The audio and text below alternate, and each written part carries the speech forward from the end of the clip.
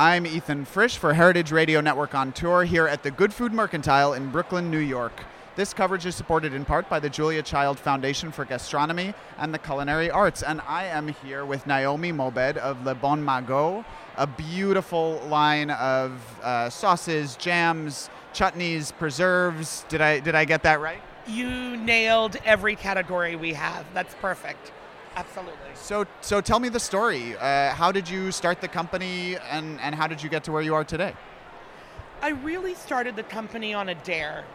So I came out of banking, and I'd moved countries. I'd basically moved about 4 countries in a period of 2 years. And culinary and cuisine and doing something in the food industry was always a love. It was always something I wanted to do. But it was one of those dreams that sits on your bucket list, and you think, oh, I'll do it eventually. I'll do it when. I was boring friends and family ad nauseum, and they decided that either I had to do it or I was not going to be allowed to talk about a single recipe or a single culinary idea.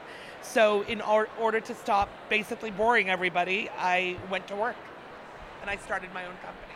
What was the first product that you made? The very first product was a tomato and white sultana chutney with fresh ginger and garam masala. So we actually launched the company with a trinity of products. The tomato was one. Then we have an eggplant or aubergine product. That was number 2. And the third was a white pumpkin preserve. And we very carefully identified which ones we were going to start with. They were all family recipes, but we figured that the tomato was one that everyone would be able to recognize, hug, and, identify what to do with. Because all of our products have, spices that some people may not be that familiar with. So they love it when they try it, but, some of it requires a little bit more customer training, education, how to use it, how do we use it traditionally, but hey, that's, how do we use it in more modern ways in terms of how we eat today? You have a line of products that are fairly savory in a category that's usually seen as sweet. How did you know that there was space for that? How did you know that people were going to be interested in that? And how did you position yourself to educate consumers about a new style of eating this type of a chutney or preserve? So basically what we didn't work on whether it was going to be sweet or savory. When you come from the Middle East, Africa, South Asia, all of our cuisines are based on a balance of different elements, mainly sweet, savory, a little bit of heat, or acid. And that's organic, it's intrinsic to the cuisines themselves. So we didn't go about trying to make something savory versus sweet. We really drew on the original recipes that we had and how they had morphed over the years as my family had traveled through those countries and based on the availability of ingredients. And what I also realized was when I went to stores to determine what was out there and where we could kind of fit, the niche, I realized that a lot of what we were making was immediately categorized as ethnic food. So it meant that it was only in a certain aisle or it was only in a certain type of store. Most of these products were produced in a very low-cost way with low ingredients, and they were not representative of how we ate at home. We do eat achars with cheese at home. We put it into a cheese toast, or we eat it traditionally, or, we fuse an achar together with a hummus and drizzle it on that. So, the product line has really been grown out of our experience as a family, and that's what we wanted to bring to everybody's table. And how did you move your product line away from that quote-unquote ethnic aisle into I guess, the mainstream? Well, partly it was, a function of price points. The quality of our ingredients is very high. So Typically, our jars are smaller than what is traditionally found in most ethnic grocery stores in that category. The other thing is I just refused to sell to a grocery store that was going to classify us as ethnic, because that is a word that means everything and nothing. You can be French and still be ethnic. So I didn't like those overtones of being categorized, by simply because I happen to use human in something, or I don't like those definitions. So our products break those boundaries, and so do we. And that's how we operate.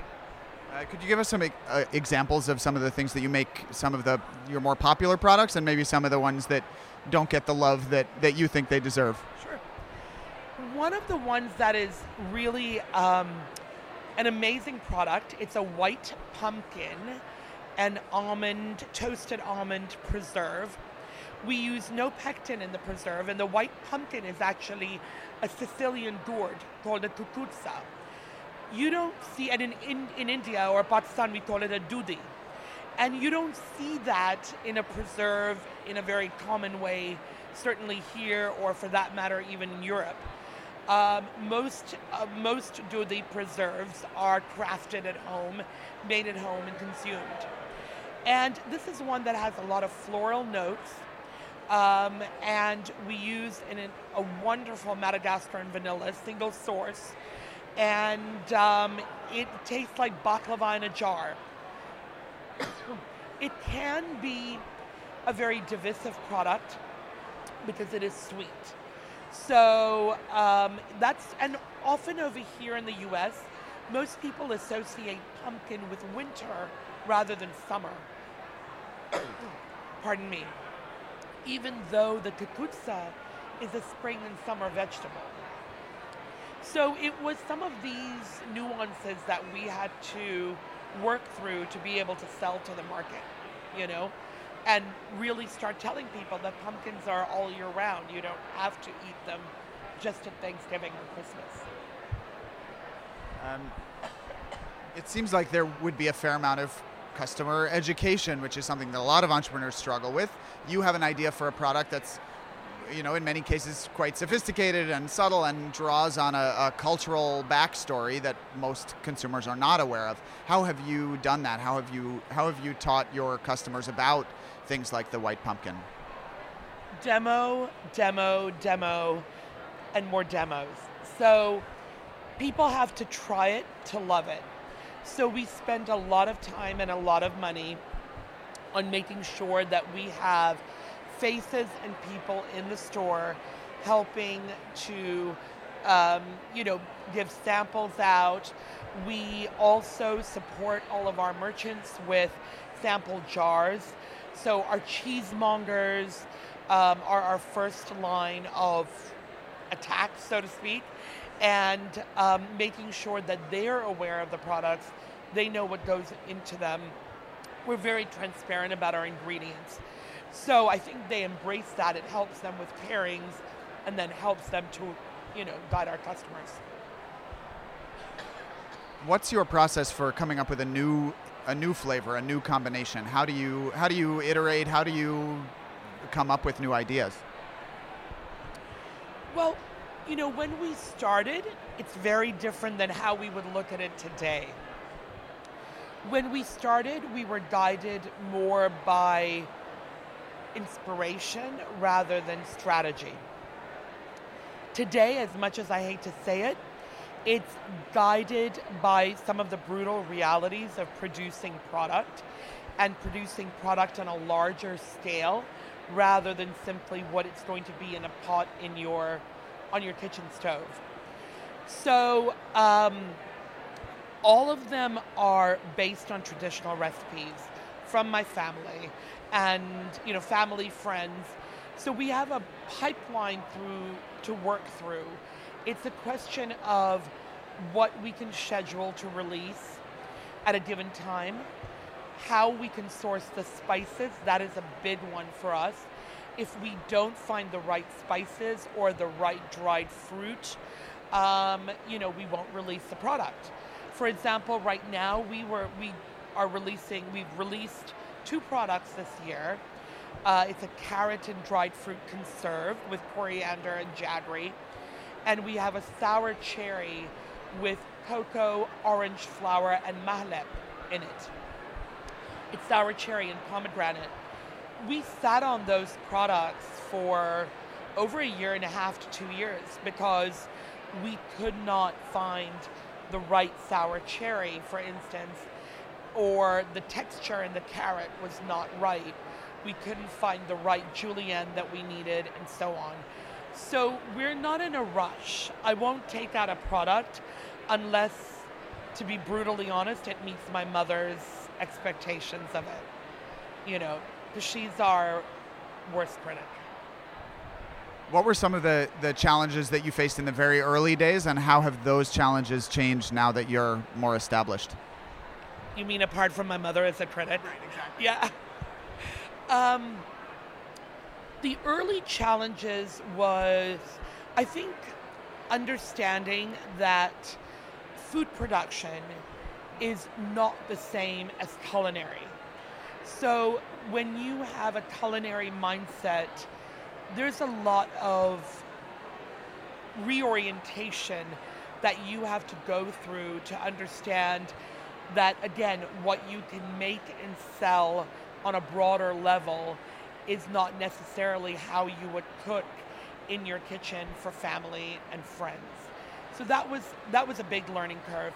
I also came out of, banking. So I was a banker before I got here.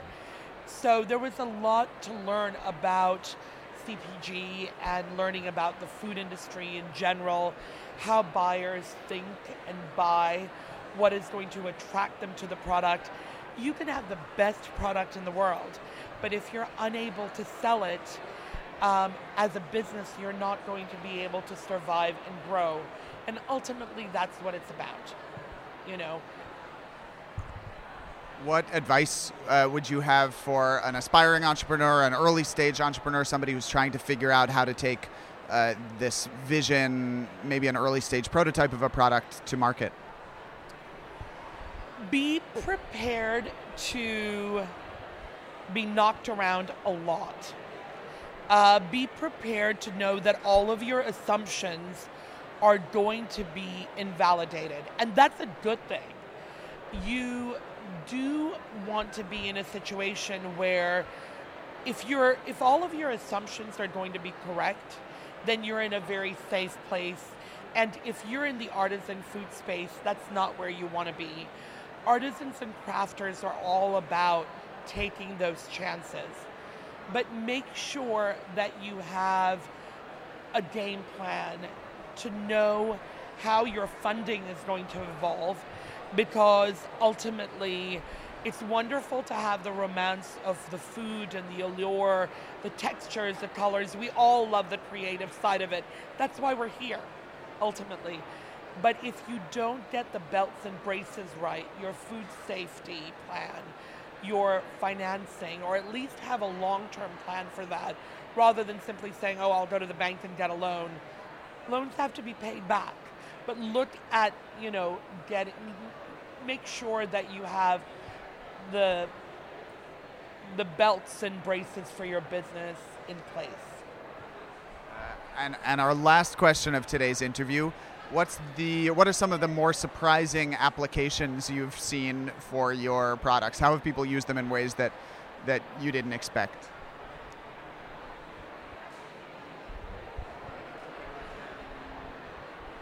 So far, I think what is unexpected for me is how people are able to take them and the joy that they get out of using them has been unexpected.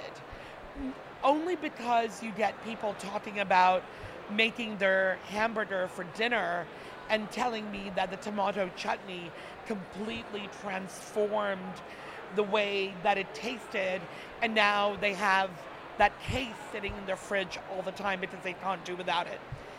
That, for me, is continually surprising, not because the products are not good, but as a family, we get so used to eating like this. You know, we have 4 or 5 achars, pickles, preserves sitting at our table at any given time. So you take it for granted, and you enjoy the taste and you appreciate it. But it's not as surprising as when somebody else expresses it. So that's really, for me, the joy that I get. That's great. Let's leave our listeners with just let us know where people can find your product, how they can find you, social media, your website. Absolutely. Our website is www.lebonmado.com. Social media at Le Bon Mado, very simple. We actually do have a list of our retailers online. It's not exhaustive because we can never keep up because we are a growing business. But folks can order online, and if they use our email, info@lebonmado.com, it comes directly to me. So they'll get it from the horse's mouth. That's great. Naomi, thank you so much for joining us. This is Heritage Radio Network on tour at the Good Food Mercantile in Brooklyn. I'm Ethan Frisch. Thank you. Ethan, thank you so much. Bon appetit.